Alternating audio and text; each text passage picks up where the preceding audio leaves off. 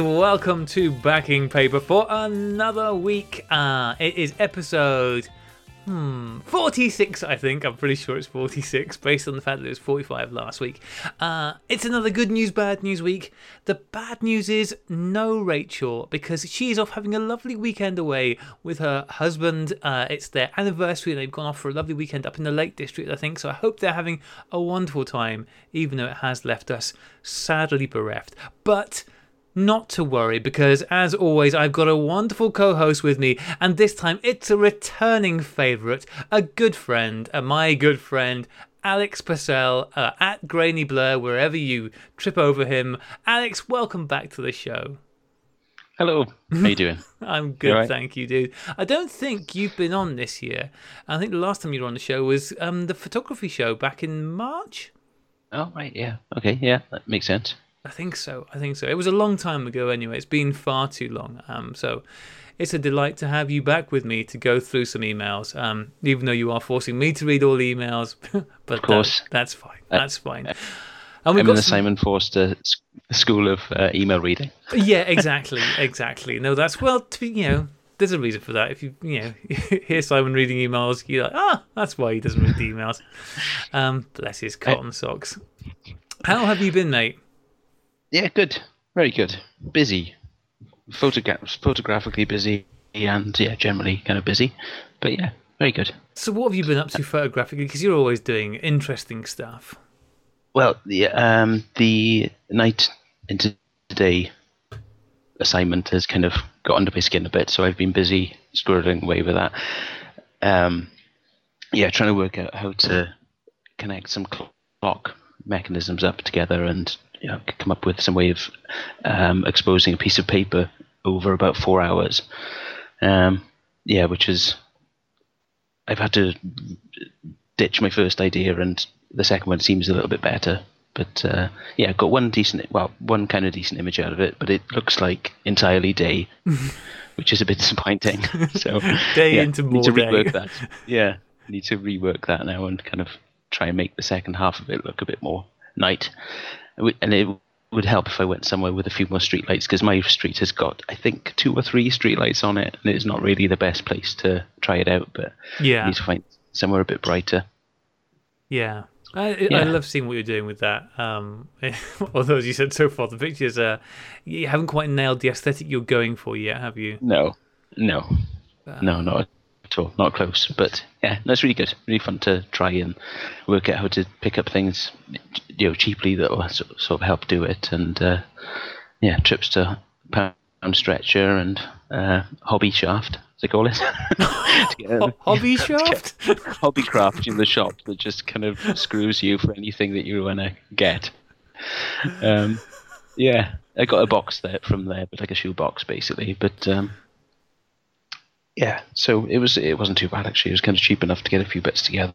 And managed to build something pretty quickly. We've got an email a bit later about the day and tonight stuff. I'll sort of fill listeners in as to how my attempt has been going so far. Spoiler alert, not terribly well. But anyway, should we crack into some of these emails, Al? Mm-hmm.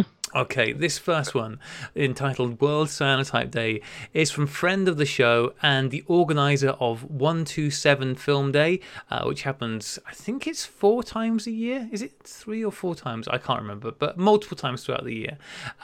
Incidentally, here's a thought. There's all this argument about people calling 120 film 120mm.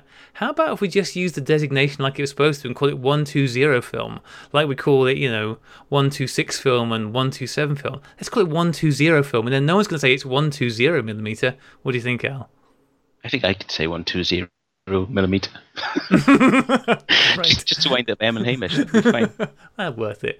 Anyway, JM Golding writes in, "Hello, Sunnies.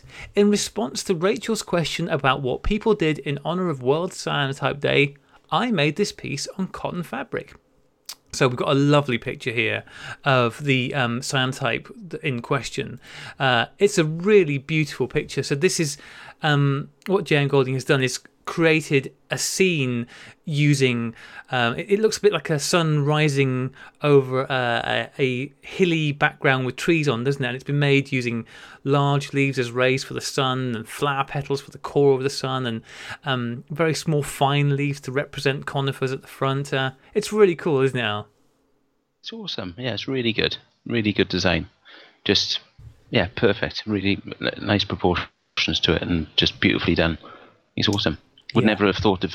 I've only ever tried to get make a print from a negative with cyanotype. I haven't kind of had any go at doing this sort of thing. I know you have, haven't you? Recently, Yeah, you do quite a bit. But yeah, it's really lovely. Yeah, what I've never tried to do, and I think I've thought about it but never done it, is try and create a what's the word I'm looking for here? It's almost like a collage, isn't it? It's almost like is that the word? Trying to create a picture using elements. I'm not doing a good job of describing it. I'll put a link to the picture in the show notes, I hope. But it's really cool. It looks really good. And I can't think what the word I'm looking for is, but it looks brilliant. Anyway, continuing. The picture was sent to the A. Smith Gallery in Johnson City, Texas, USA, to be part of a collaborative installation. And there's another picture here. You can see it hanging with loads of other cyanotypes all hanging down. It looks amazing. It runs through until October the 21st before travelling to the Healing Arts Center in New Orleans for an exhibition that will run from December for Photo Nola until the end of Mardi Gras. And when's the end of Mardi Gras, Al? I have no idea. Yeah, hopeless. I don't even know why you're here. It looks as if the gallery director, Amanda Smith, was hugely successful in her goal of filling the gallery with flags. I hope you all had a wonderful World Cyanotype Day. I'm always happy to hear your friendly voices, and Day into Night is giving me lots of ideas. Keep up the great work. Wishing you good light from JM Golding. Thank you very much, JM. So if you do live either in Texas, near Johnson City, or in New Orleans, this looks like an exhibition that would be well worth seeing, because all of these flags together hanging make a really stunning display. They're all different types of cyanotypes. It looks like some of them are photograms, like JM's. A lot of them seem to be from I'm going to guess digital negatives or very large 8x10 negs. There's some great looking stuff there, and just seeing them all hung up together, it's a really beautiful display. So very cool, isn't it, Al? Yeah, it's awesome. Yeah, some amazing ones there. I love that jellyfish as well. That's cool. Yeah. And you say most of the cyanotypes you've done have been from negatives so far? Yeah, just a couple of them, I think. Yeah, is it two? Yeah. No, possibly one, actually. I think it might just be the one that Rachel gave me as a kit to try at home. So you from haven't her mucked around kit. with it yet then, much? No, not really. No, I haven't bought chemicals or anything, so there's something else to try. It is. I love cyanotypes. I really do. It's as with everything. I wish I had more time to do them, but they're always good fun. I think what I love about them the most is the versatility. I mean, the fact that you can do them onto fabric, the fact that I did them onto wood recently, and yeah, that was awesome. There's just so much you can do. They're great for playing with, and you can do negatives or you can do photograms, and it's so cheap and easy to get into. And whilst it requires, obviously, as with everything, a lot of practice and effort to make stuff that's really good, which I will never get to, but you can have a lot of fun with it right out the gate. All right, what have we got next? The next one is from the host, or one of the hosts, of the Lensless podcast and the Large Format Photography podcast. It is our good friend Andrew Bartram, who writes in, "Hello, Sunbeams. Felt compelled to write in to say how much I enjoyed the show with Ethan and Nick. I can't say I'll be building anything for this, but it certainly got me thinking. I particularly liked the conceptual approach to the topic rather than the literal build a day into night camera. Also, the ideas around pinholder panoramas, AIDS linear shots, all great stuff. Hope Rachel is feeling better. Keep up the excellent work, from Andrew." Thank you very much, Andrew. Was it that show that inspired you to have a go at making something, Cal? Yeah, absolutely. Yeah, it was brilliant. I think I wasn't alone as well in having to pull over because I was driving while listening. I had to stop a number of times to start sketching things. And I think Dave Walker I've been speaking to as well. I think he was kind of caught. We've been chatting a bit, so he was equally inspired. But I think he's kind of more involved with electronics and things, and has, his camera sounds like it's going to be a lot more complicated, and he's got a sort of higher skill level than what I'm trying to pull off. But yeah, he's just as gripped by the conversation. Yeah, I love it. It honestly is making me so happy just seeing any of this stuff going on you're doing, or Daisy. I can't remember the other chap's name. Is it Paul? There's another chap on Instagram. I haven't got Instagram in front of me actually, but I know who's also got plans to build something. It's wonderful. And I mean, I know Andrew's built pinhole cameras in the past for himself, although I know he uses a lot of built ones, but I know Andrew's made pinhole cameras in the past. The thing is, so I had this idea for a build, which I'm not going to try and explain in detail, because you've made it abundantly clear to me that my idea sounds very complicated and insane, although to me it sounds very simple. So the very simple, and if anybody wants to take this idea and do it, please do. However, so we talked about the idea of having a camera where you had a central core with the paper wrapped around it, and then a pinhole slit kind of like on an outer tin rotating around it. So the outer pinhole makes the picture on the central core. It makes loads of sense. But what I thought was, that's really difficult to do, because it's very hard to turn the outer core round whilst keeping the inner core stationary. So my ingenious solution was, let's just rotate the inner core, because you can do that. It's easy to turn the middle but keep the outside stationary. But how do you get the light to the inside to beam onto the outer core? Periscope. So long story short, my idea is put a periscope into a biscuit tin with a lens on the lower end of the periscope pointing towards paper, which is on the inside of the biscuit tin, sort of facing in towards the periscope. Then underneath you have a small motor. I was going to use the base from my Patterson Orbital Tool tank, which sort of just rotates basically, to turn it round at set time things, and exposing. It's a really simple idea. I don't know why you think it's complicated now. It turns out that it's not quite as simple as the fact that I can build it. I did have a very half-assed attempt at the weekend using a Pringles tube and a plastic tub, but the materials let me down. Also, the fact that I am incapable of either drawing my idea or measuring anything also let me down. So I've temporarily withdrawn from that idea. One of the things, it's genius. Sorry? I think it's genius. A periscope is just a brilliant idea, but it just falls down the fact that you don't have any of the materials to make what you're thinking of. Yeah, I think the lack of materials and any skills is where it falls down. But that's why I want to put the idea out into open source. If anybody can do this, I mean, and especially if somebody can do this who is vaguely competent with electronics, who can set up like a timed rotating thing. Because my idea with the Patterson tank, because it's plugs into the wall and then just rotates. So what I was going to get was a timer plug that you can buy these that actually go down to second increments. So I could have it rotate, turn it on for 1 second to rotate it, leave it for as long as it's needed for the next exposure, and sort of set it up to go. The thing that I've been thinking of is that a lot of people are doing this with pinholes because it's the most obvious thing to go with. It's the easiest to kind of manage. Pinholes are no good for nighttime photography. As soon as it starts getting dark, pinhole's no good.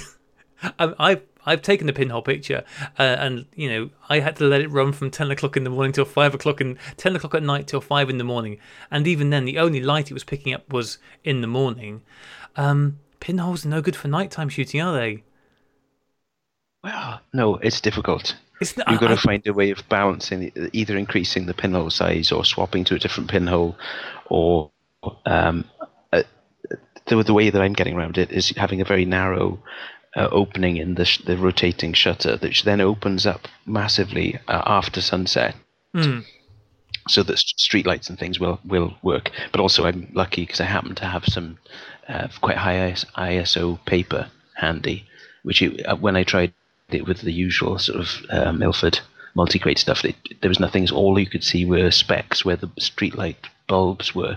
But then putting this 20 ISO Galaxy paper in, I did actually get a decent exposure, which was pretty surprising. Yeah. I don't think I've ever seen any night pinhole photography. Have you? No, not that I know of. I think part of the problem as well is that streetlights used to be those sodium bulbs. Are they sodium? The orangey yellow ones? Yeah, Which yeah. I don't think they won't expose paper. It's the wrong part of the spectrum. You could use them as a safe light. So, but luckily I've got LED lights on my street, so I think that's why I managed to get some detail. Yeah. And just the warmer tones as well. Late in the day, you get those kind of, I know, pinhole exposures towards sunset need to be massively longer than your light meter is telling you that it is, because they tend to go into the redder end of things. And if you're using not just pinhole, but just the fact of using paper, it's just not sensitive to that redder light. So yeah, it's a bit misleading if you're trying to use a light meter to work that out.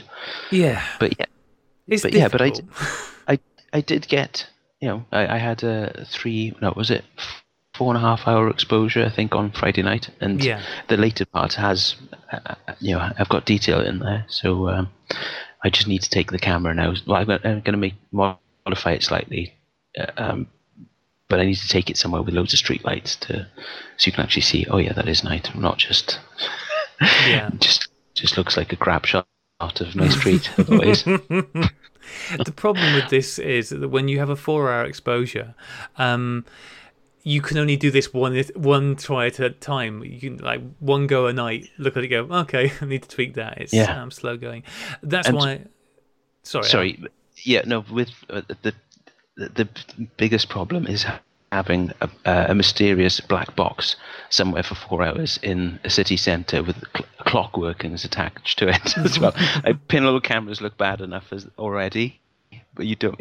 Mine's got this timing mechanism attached to the front of it, and I just think that's just going to get blown up immediately by the bomb squad. Yeah. It's not the best time to be leaving things like that. We had there's an RAF base right next to where I live, and they had to evacuate large parts of the town and area because there was a suspect van left in the entrance with an out-of-date thing in it. Turns out it was left over from filming from the recent James Bond film, and loads of people got evacuated for it. And the funniest thing is that the way I found out about this is that so I live in the county of Oxfordshire. In the Gloucestershire newspaper, it reported it as being happening in a village just over the border in Oxfordshire. I mean, the border's about 30 miles away, but it's still, bless them, no news, I suppose. It's doing what I can. I think for I'm going to increasingly think I'm going to be looking more at the conceptual idea of sort of day into night, because I think I'm struggling to think of a way that I can physically get different time spans onto a single shot in a way that I will find appealing. So I thought, okay, an easy way of doing this, and maybe if I had the right subject matter it could work, but an easy way, if you have a 4x5 camera, is make, just using a piece of black cardboard, a thin black card, make a mask to stick and sellotape on the front of your film holder with 1/4 cut out, so you're exposing just 1/4 of the film. So you put it in, say, with the top right hand corner showing, put it in the thing, pull out the dark slide, take the picture, put the dark slide back in, then flip over the piece of cardboard so that the next corner is open, and expose it later in the day, and so on and so forth. So that way you could expose 4/4 of the image at different times, or more if you wanted to make a more elaborate mask for it. So that would be fairly easy to do, and I think even I could achieve that, but I'm just not sure I could take a picture that would be worthwhile with it, particularly not with the limitation of you'd want to not move that camera for all of that time. Otherwise, you could mark the floor and set measure the height. Yeah, you could, but well, I suppose it depends. Yeah. I mean, especially with large format, there's so many bits that are moving that. Yeah, true. So, and my back garden. That's a great idea, though. I like that idea. I think I might try and do something like that as well, because I'm not sure if my other effort is going to look great. But yeah, that's a really good idea. Yeah. With the mask, the internal mask, you could flip horizontally and then flip vertically and get all 4 quarters out of the one mask. That's a good idea. And if it's in halfway between the lens and the well, maybe not halfway, but closer to the lens, you can have a blurry edge to it as well. So it'd be a nice kind of soft faded kind of join for the different time sections. Yeah. I mean, it's not, well, maybe a little bit, but probably not much, because it's going to be far, far closer to the film plane than it is going to be to the lens. But I mean, you could also, I mean, if you wanted to go to more effort, and you couldn't just use the same piece of card and flip it around, but you could make different ones and do it in slits going down, so going from left to right or something like that, and do the same thing and just block out so much. And you can always have a bit anyway. There's loads of stuff that you could do fairly easily with working with 4x5. Gives you a lot of, or large format in general, gives you a lot of options with stuff like that. But yeah, I think I might be looking more into the conceptual idea, going from there. Oh well, okay. This next email is from first-time emailer Gilbert, and this is a good one. We've got lots of good info here, so buckle up, everyone. Gilbert writes in, "Hello, Seabreams. New listener here. Just finished going through the past 200 or so episodes after my friend suggested your podcast to me. Don't worry, I did it at 1.5 times speed, so while it shrank the time necessary to listen to everything by a third, it has also had the unfortunate side effect of making me think you all sound either really tired or possibly drunk when listening to the latest episode at normal speed. I think that's just what we sound like, really tired / drunk. Some thoughts that I had saved up that are quite possibly from 100 episodes back and will doubtless be far too long to read on air. Ha! The gauntlet has been thrown down. Cyanotypes, as we were talking about earlier, despite having cyanide in the name, are actually remarkably non-toxic. I keep telling Rachel this. Iron cyanide salts are fairly inert chemically and are actually used as anti-caking agents in table salt, usually potassium or sodium ferrocyanide. Prussian blue itself, the colour in cyanotypes, is used to treat heavy metal poisoning, and there's a great chapter in Mike Ware's Cyanomicon about how they fed it to Welsh sheep after Chernobyl. The only thing you have to be really at all worried about with cyanotypes is if you're using the new process, which uses oxalate, which Graham will know is in a similar form the poisonous bit of rhubarb leaves. Leaving it out of your crumbles is recommended.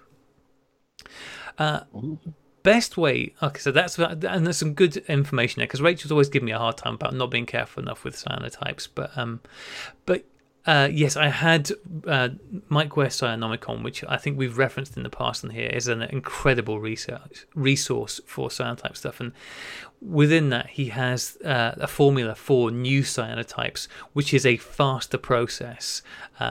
So it can be good for certain things. If you want quicker results or want to use it in a situation where a faster acting form will be more useful. And oxalate's in quite a lot of plants and can be bad for you and bad for your skin, so best avoided. Okay, next thing. Best way to deal with dirty or dusty negatives is to throw out the cat. And also don't drop them and do a final wash in some kind of surfactant like PhotoFlow or even a squirt of washing up liquid in a pinch. Definitely helps to use either deionized or at least filtered tap water too. Living in London with super hard water, it's almost completely got rid of any streaking for me. Is this a problem for you? Are you in a fairly soft water area, I would imagine? Yes, very soft water, so quite lucky. I don't really have any issues with streaks or blemishes like that. It's pretty good. Although I use washing up liquid. Although it has to be fairy. I've tried other washing up liquids and they've just left a slimy sort of gunk on the negatives. So I've realised they're not all exactly the same. But I've found, I'm sure other ones work as well. But the fairy is the one I've stuck to. Okay. Shout out to fairy. If you're in America, I don't know if you have fairy in America, but. I mean, there's probably loads that are similar, but I've just one of the alternatives I tried were just immediately messed up my film. I had to rewash it. Ooh, okay. So I use the Ilfotol which is an Ilford chemical. You add a tiny amount, so it lasts for absolutely ever, and that's what I use in my last wash. And I have started using deionized water on my last wash now, and that is definitely helping, especially with the streaks and the watermarks. The biggest problem I still have is that my negatives tend to get developed late at night and then are left hanging all night, so they just have a lot of time to attract dust.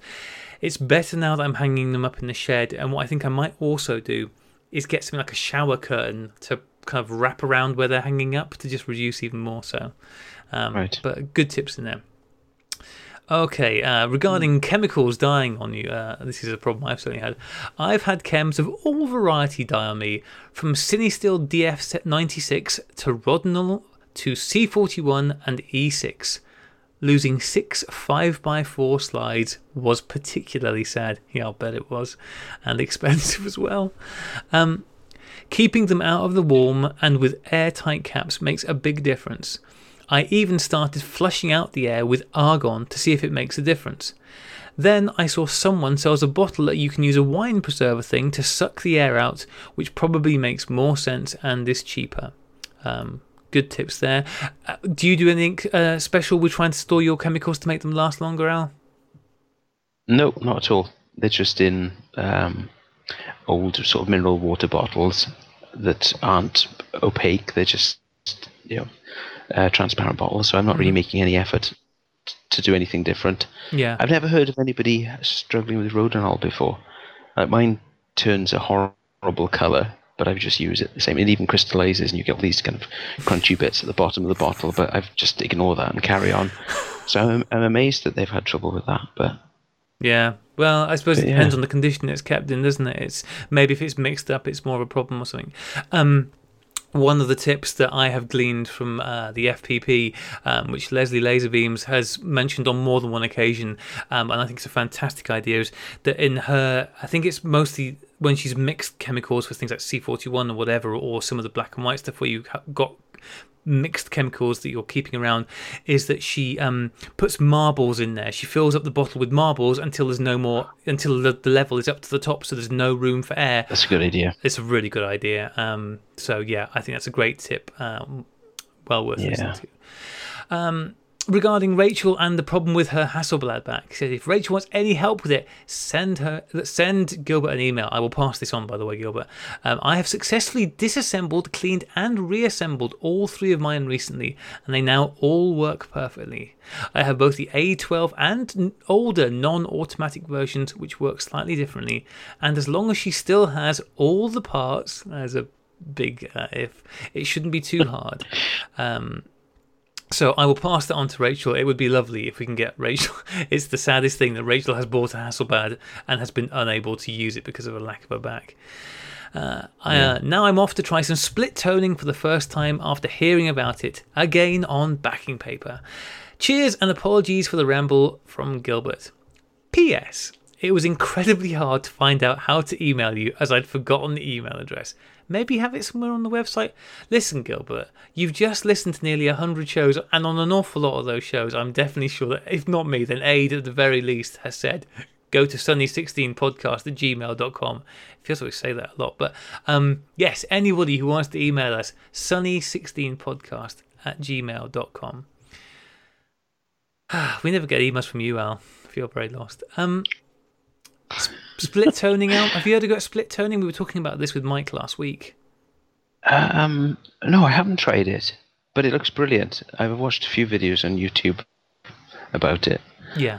It's something I really want to try. I'm not really set up for darkroom stuff permanently. I use the utility room when I get a chance. But yeah, I'm just focusing on when I can get the darkroom set up permanently in the cellar, which is complicated and a lot more complicated than it sounds. So yeah, eventually, it's something I want to do a lot of because it looks brilliant. It's fantastic. The darkroom stuff is so much fun. It's just also such a terrible time sink. And was chatting to Rachel, I think it was after the show last week, and I think she mentioned on the show that she'd spent some time in the darkroom making some prints.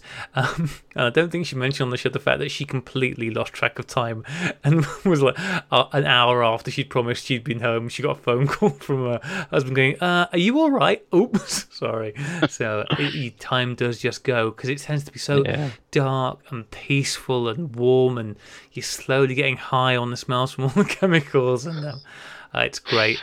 I'm very excited. Next week, I have got John Whitmore coming down to join me here. We're going from John Whitmore's big and very well appointed dark shed, and I'm bringing him down here to rough it in my dark shed. Have you got power yet? No, I do not. So this is going to be good fun. We're going to put John to the test. So that will be. You will hear how that goes next week, listeners. Something to look forward to. Okay. Right, this next email is from Christian Strauff, and this is another long one, so again, brace yourselves, everybody. This one is entitled Experimentation or Learning. Dear Sunnies, thank you very much for the fantastic last episode. It was very inspiring and interesting discussion, and Leah was a delightful guest who added many interesting aspects to the conversation. It's always a real treat to have the three of you together with an interesting guest. Thank you very much, Christian. Okay, here we go. I had to put paragraph breaks in this because Christian sent this into me in one massive block of text. It was practically an assault. Anyway, there were three things that came to my mind after listening to this episode. The first thing is that very often a learning process is mistaken for experimentation. Except for very rare cases, most cameras, processes and films have existed for a reasonable amount of time, and even though they can be used in many different ways, normally results are predictable when using them. However, producing such results needs practice, so in a strict sense it's not experimentation when trying a camera, film or process, but learning how to use them. Experimentation is when there's only a suspected outcome that needs to be proven. This is important for the second thing that came to my mind, as you also mentioned in the episode. It makes quite a difference whether you shoot for the sake of experience or for achieving good results, or both. I believe that shooting for the experience isn't fun in the long run if the results are constantly bad. Neither is shooting for the results if the experience of shooting isn't enjoyable. So for me it comes down to the simple fact that in the long run, aiming for an enjoyable shooting experience that also produces good results is the way to go. This leads me to a third observation. It's work to master a camera, to understand the properties of a film and the quirks of a developing process. It takes time to master a camera and the reality is that most cameras start to make fun when you know how to use them properly. I used to change cameras, films and processes constantly when I started film photography again. While the shooting experience was interesting at first because there were so many cameras to try, it became less and less enjoyable because achieving good results when constantly changing variables was more or less a random thing. Also, I never really got used to a camera in a way to really feel comfortable using it. And no, this was not experimentation. I simply hadn't learned to use any of these cameras, films or processes properly. It was like going to a music store and expecting to simply pick up an instrument and be good at using it, when in reality it takes a lot of practice to play one. You guys should know, you're all musicians, aren't you? No, I'm not. The other two very much are, and I am very much not. Don't get me wrong, I'm not judging people who approach photography in such a way. Getting into analog photography is fun and almost always involves trying a lot of things. You wouldn't be able to find your favourite camera or film any other way. All I'm saying is that it might be nice for a while to do it like this, but in the long run I had much more fun when I limited myself to one or two cameras, film types and developing processes and really learned how to use them. I suddenly stopped thinking about the settings of the camera after a while. At some point I knew what a scene would look like on a particular camera, what would work and what wouldn't, and the developed film would always come out nicely. At that point, it's about the subject of your image, and that's when I started taking better photos. I think that this is Aid's approach, and it's a wise approach. Oh, hang on, I make an edit point here so I delete that last sentence. As cliche as it may sound, when the camera becomes the extension of your arm, you're in the zone for taking good pictures, and that's when the real long-term fun starts. Thanks again for the very engaging last episode.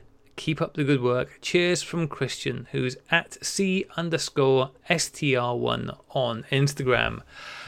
Thank you very much, Christian. So, you listened to last week's show, right, Al? I did. Oh, there was a very long pause there, and I was about to kick you off this call. What are your thoughts on this? Because I know you do quite a lot of. I mean, I would. However you define it, I think you do quite a lot of experimenting. I mean, you've been out with the cardboard box and the clock parts this week. I would say that's experimental because there's no way you can predict the results with that. But what are your thoughts on experimenting versus settling down and using a smaller field of cameras? What do you like to do? Well, listening to that email, I don't really think of the experimentation side in regards to the camera. I suppose, if it's a box that I've thrown together, then I need to work out if how it's going to expose, and that there is an element of experimentation, I suppose, in that. But my general sort of photography across a wide range of large format to pinhole or half frame or whatever, as long as the camera's functioning correctly and I'm getting the right shutter speed, which is obviously a bit of a question mark over that with older cameras, but I'm only really concerned then with the developing, and I've realised recently having to shoot Fomapan with the Intrepid just for the cost sake. I've tried to narrow down onto what it's going to take to get a decent exposure, and developer I'm realizing is such an important part of that, and the developer that I'm using is Rodinal for Fomapan, and you don't get anything like the box speed out of it. I'm not finding that anyway, so I'm using a lot. I started off shooting a lot of Fomapan 100, but I've moved over to 400 now since realizing that I'm pretty much I get about 200 out of the 400. I've worked out my own sort of developing times, and it seems to be about ISO 200, which brings the shutter speeds into a reasonable area if I'm taking somebody's portrait. That's why I've moved from the 100, because I would only have been getting about 50 ISO, and then it's kind of the times just get too long to get a sharp image. So that's the end of it, where there seem to be a huge number of variables that I'm trying to hone in on. Physically using each particular camera, I don't know. It doesn't really. I haven't had much concern with that, but my recent journey, particularly this year, I think, has just been trying to hone in on what I need to do to make this Fomapan work for me, because I really need it to work, because I can't. As much as I love Ilford and Acros when it was about in 4x5, I can't shoot that every day. I'm not shooting every day, but I do shoot often. So it can't be expensive. It's got to be Fomapan, and it's brilliant. I'm finding it really does work very well now. I think it's shoot it 400 as though it's 200 ISO, and then 7 minutes 15 seconds in Rodinal 1 to 50, and it's just perfect. It looks really good. Yeah, oh, that's really interesting. I've been using the Fomapan also in my 4x5 shooting, and I've had some really. I've been quite pleased with the results I've got from using the Fomadol LQN, and that was stuff I was using. I've only really shot it at ISO 100. I think you will get the box speed using the correct developer like that. Yeah. I've never used that. It was either HC110, which I have, or Rodinal, and the HC110 was just awful. I could not get it. I love that developer for HP5, but for Rodinal I couldn't get it to work at all. It's just everything looked dreadful. So I've got some more Rodinal, which I usually have, and I find it works beautifully now, but just at half the speed. Yeah, yeah. Have you tried Caffeinol? Because that's been the thing that's been No, I recommended. I think haven't. Christian in particular has actually recommended Caffeinol. Yeah, I haven't tried it, and I've seen such beautiful results. I mean, I think the first time I saw incredible results from it was Andre Dominguez shared a photo that he took of a mate of his that he took in a cafe, which I'd heard about Caffeinol and just assumed that it would be this quirky sort of process that's going to give kind of a weird vintage kind of look to it, but it wasn't. It was just an incredibly beautifully exposed shot. It was just stunning. So I was blown away by it. But no, I haven't got around to trying it yet. And Something I've got to do. and when it comes to sort of cameras in general, do you tend? I know you've got quite a few cameras. We all have quite a few cameras. Do you find you tend to shoot with the same ones most of the time, or are you quite keen to try different things out? Uh, um, I really like the OM range of cameras. I love my OM2N, but it's given me trouble. It's just got this persistent slight light leak, which I've struggled to get around. I've had the light seals done twice professionally, and I've tried to do it myself, but for some reason I'm still getting a slight haze at the bottom of the image, so I know it's the top of the back door somewhere. There's light getting in. So when I'm the camera that I grab when I know I've got to get a shot that's going to work is my OM40, which apparently was had a reputation for being a very unreliable camera, but my one is just, I love it. It's a cheap plastic. It functions just the same as the OM2. It's got the shutter speed around the lens, and it's just but it works brilliantly, and I know it's completely light tight. I totally trust it. The light meter works really well. Yeah, that's the one that I use most, I suppose. But yeah, I do use my Olympus half frame E3 as well, which is great, or the XA2. Yeah, but yeah, I think it's the XA2 always feels a little bit like, oh, is this going to work? 'Cause I had an XA years ago, which was great, but that stopped working. So I kind of think, oh God, when's this going to just die on me? Yeah. But the OM stuff I really like. But yeah, I wish I could get this. I need to redo the seals again. I spoke to somebody recently in Carmarthen Cameras who said that the back door might just possibly be slightly bent, and you might need to, flatten it out again if it's bowing out slightly. Have you just tried taping the back up thoroughly with just to see if that solves the problem? No, I haven't actually. I don't think on this one. See, that blows my mind. It blows my mind that your first solution, long before you even thought of getting the seals done, wasn't, well, just electrical tape everywhere. Well, electrical tape everywhere.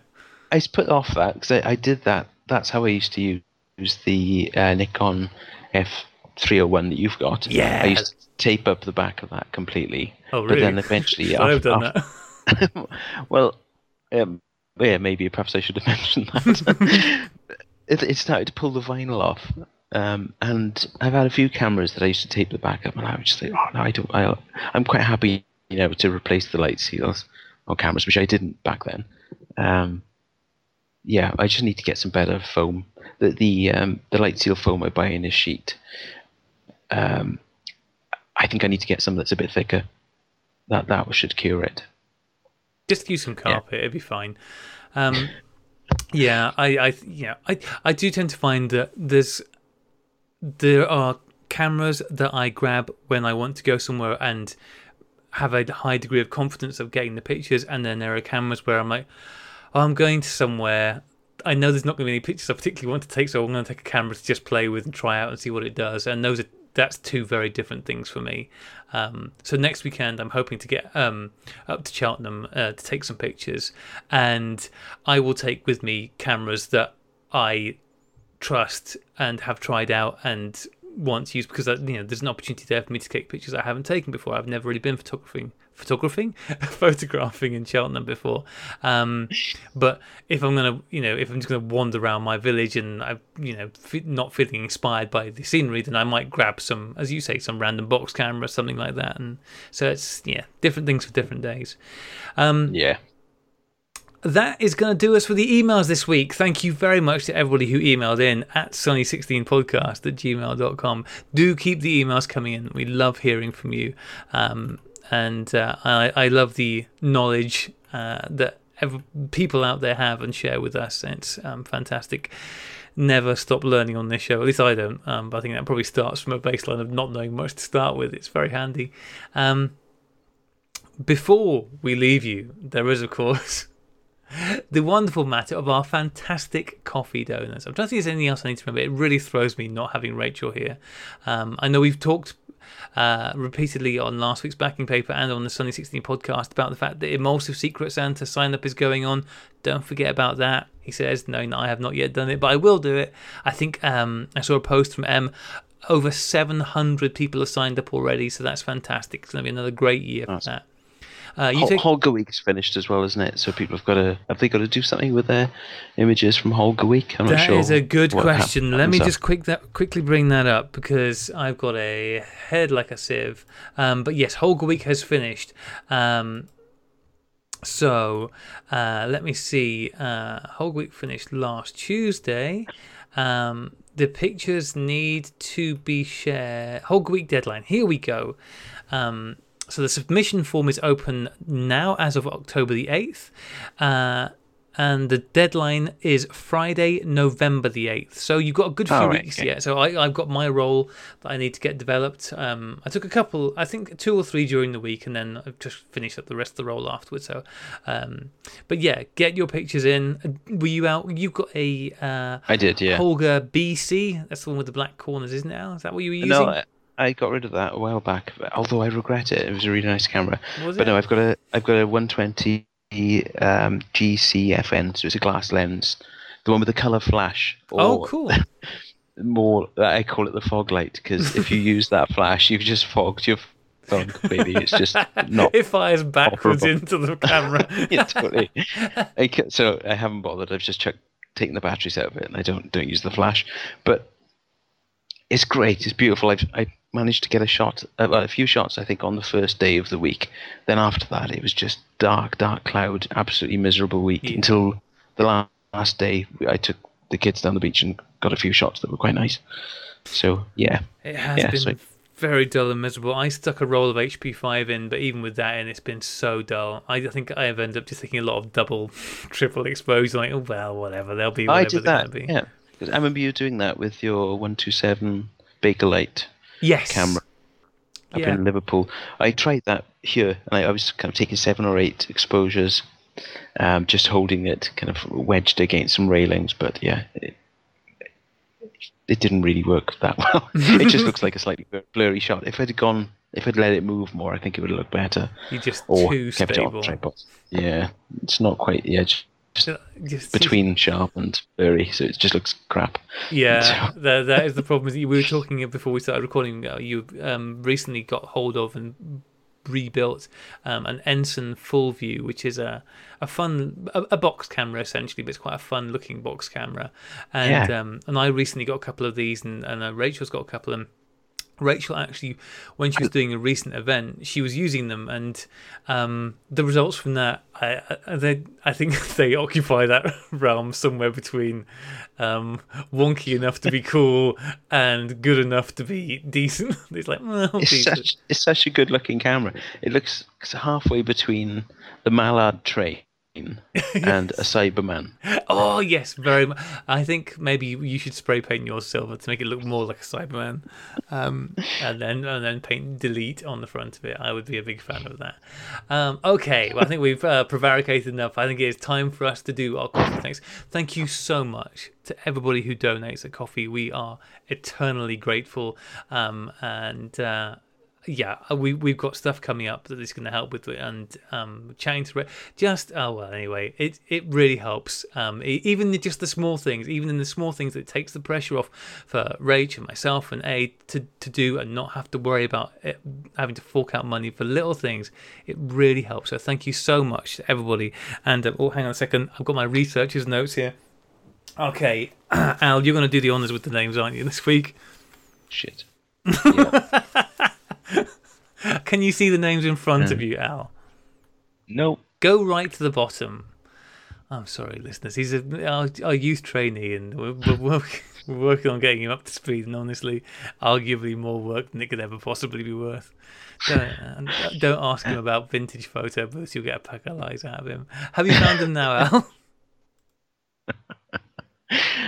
No, where am I looking? This is the bottom. Scroll to the bottom of the show notes. Oh yeah.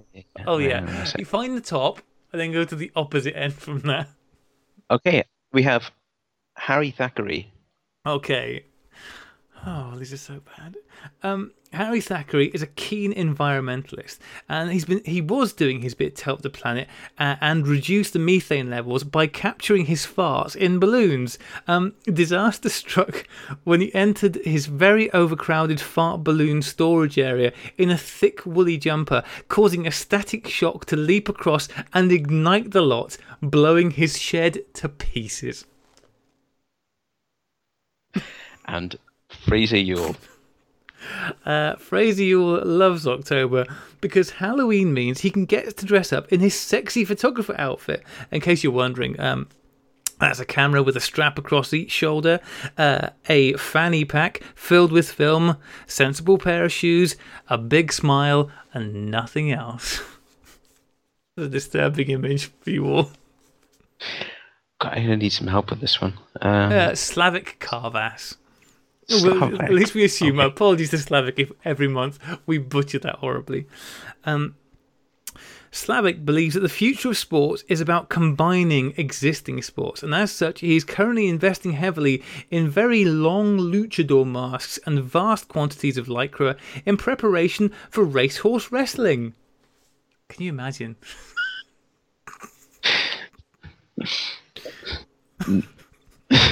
Okay. Chris Mena. Chris is known as a big noise in his neighbourhood. This is because every full moon he runs down all the streets hitting people's bin with a baseball bat to scare away any potential werewolves in the area. His neighbours have asked him to stop. And Bill Thu. Bill Thu got into quite a lot of trouble recently when he misheard the idea of setting the world record for eating crackers and instead decimated his local duck pond. Quackers. The 6 million He-Man. It's because he ate the ducks, guys. He ate a lot of ducks. I don't want anyone to miss the wonderful hilarity. Sorry, what were you saying, Al? Oh, you've moved swiftly on, hadn't you? I had, yeah. Ed Worthington has a favourite grape. Not a favourite type of grape, but a favourite individual grape. He's called the Grape Neil. It's a red grape, and he rescued it from a fruit salad he was having at his local harvester last week, and he's currently looking into adoption proceedings. I don't know how you adopt a grape, but that's why there's forms. That's so sweet. Mm-hmm. And Christoph. We all like seeing people making interesting cameras out of stuff. Christoph tried to make a camera out of ham, but it started badly from the get-go when he tried to shove the lens into the pig's mouth, and it really went downhill when he tried to load the film in the back end. I can't believe you've roped me into this.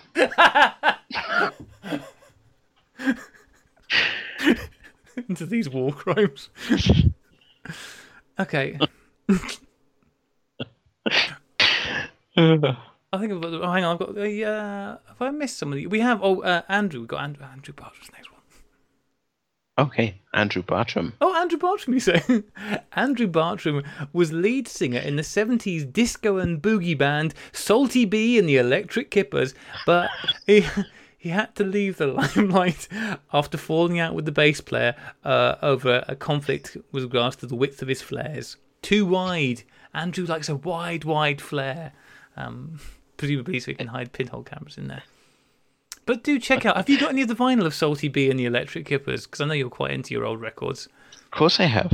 Of course, it's brilliant stuff. It was his outfits. I mean, he made Elton John look like a brown paper bag by comparison. That's right, yeah. Thank you so much, everybody, for donating. As I said, it is amazing. It is It is it is the kindest show of support you could possibly give us, and we are forever and eternally grateful. And Rachel's much better at showing thanks than I am. I'm more here with the bullshit. What can you do? But that will do us for this week. Thank you so much for joining me and suffering through this at short notice in the middle of the night. You're an angel. Yes. It's a pleasure. Where can people find you? Go and look at your lovely pictures. Yeah, Alex Purcell or Grainy Blur on Flickr and Twitter and Facebook. Yeah, have a look. Yeah, our stuff is always well worth seeing. You've been doing some really lovely stuff with your 4x5 this year. It always inspires me to get out and shoot more. I finished my first pack of Fomapan now, so kind of debating whether to get some more or whether to maybe get some other stuff. You know, it's one of those things. I do like the Fomapan. Some of those sheets do have marks on them. I'm looking going, I don't think that was me. I think, do you find that? Right. Well, I found that in 35mm, but I'm not finding that anymore with 4x5. No, maybe it is me then. I was getting some bizarre blemishes in the smaller stuff, but no, the 4x5 has all been perfect, I think. Yeah, but I do like it. It's a really nice film, and I've had a lot of fun with the 100. Maybe if you were having good success with the 400, that might be quite handy. So, yeah, especially going into winter, stop the shutter speeds from being days and weeks. Yeah. Go on. That's right. No, I was going to say the reciprocity of, obviously, everybody knows, I think, that the Fomapan, if you once you start increasing those shutter speeds, then it gets exponential pretty quickly. So, yeah, although I use it for pinhole as well, and I don't really mind it. 20 minutes for an exposure, it's fine. I can cope with that. It's time to sit down and have a nice biscuit whilst you're waiting for it to develop. Exactly. If you're taking a picture of something, then you clearly like it, then it's not going to be too big a deal to stand there and enjoy the time while you're there. So, yeah, it's good. Not in that much of a hurry. No, you live in South Wales. Of course you're not in that much of a hurry. So it's slow time there, and all the better for it, I hasten to add. I'm quite envious.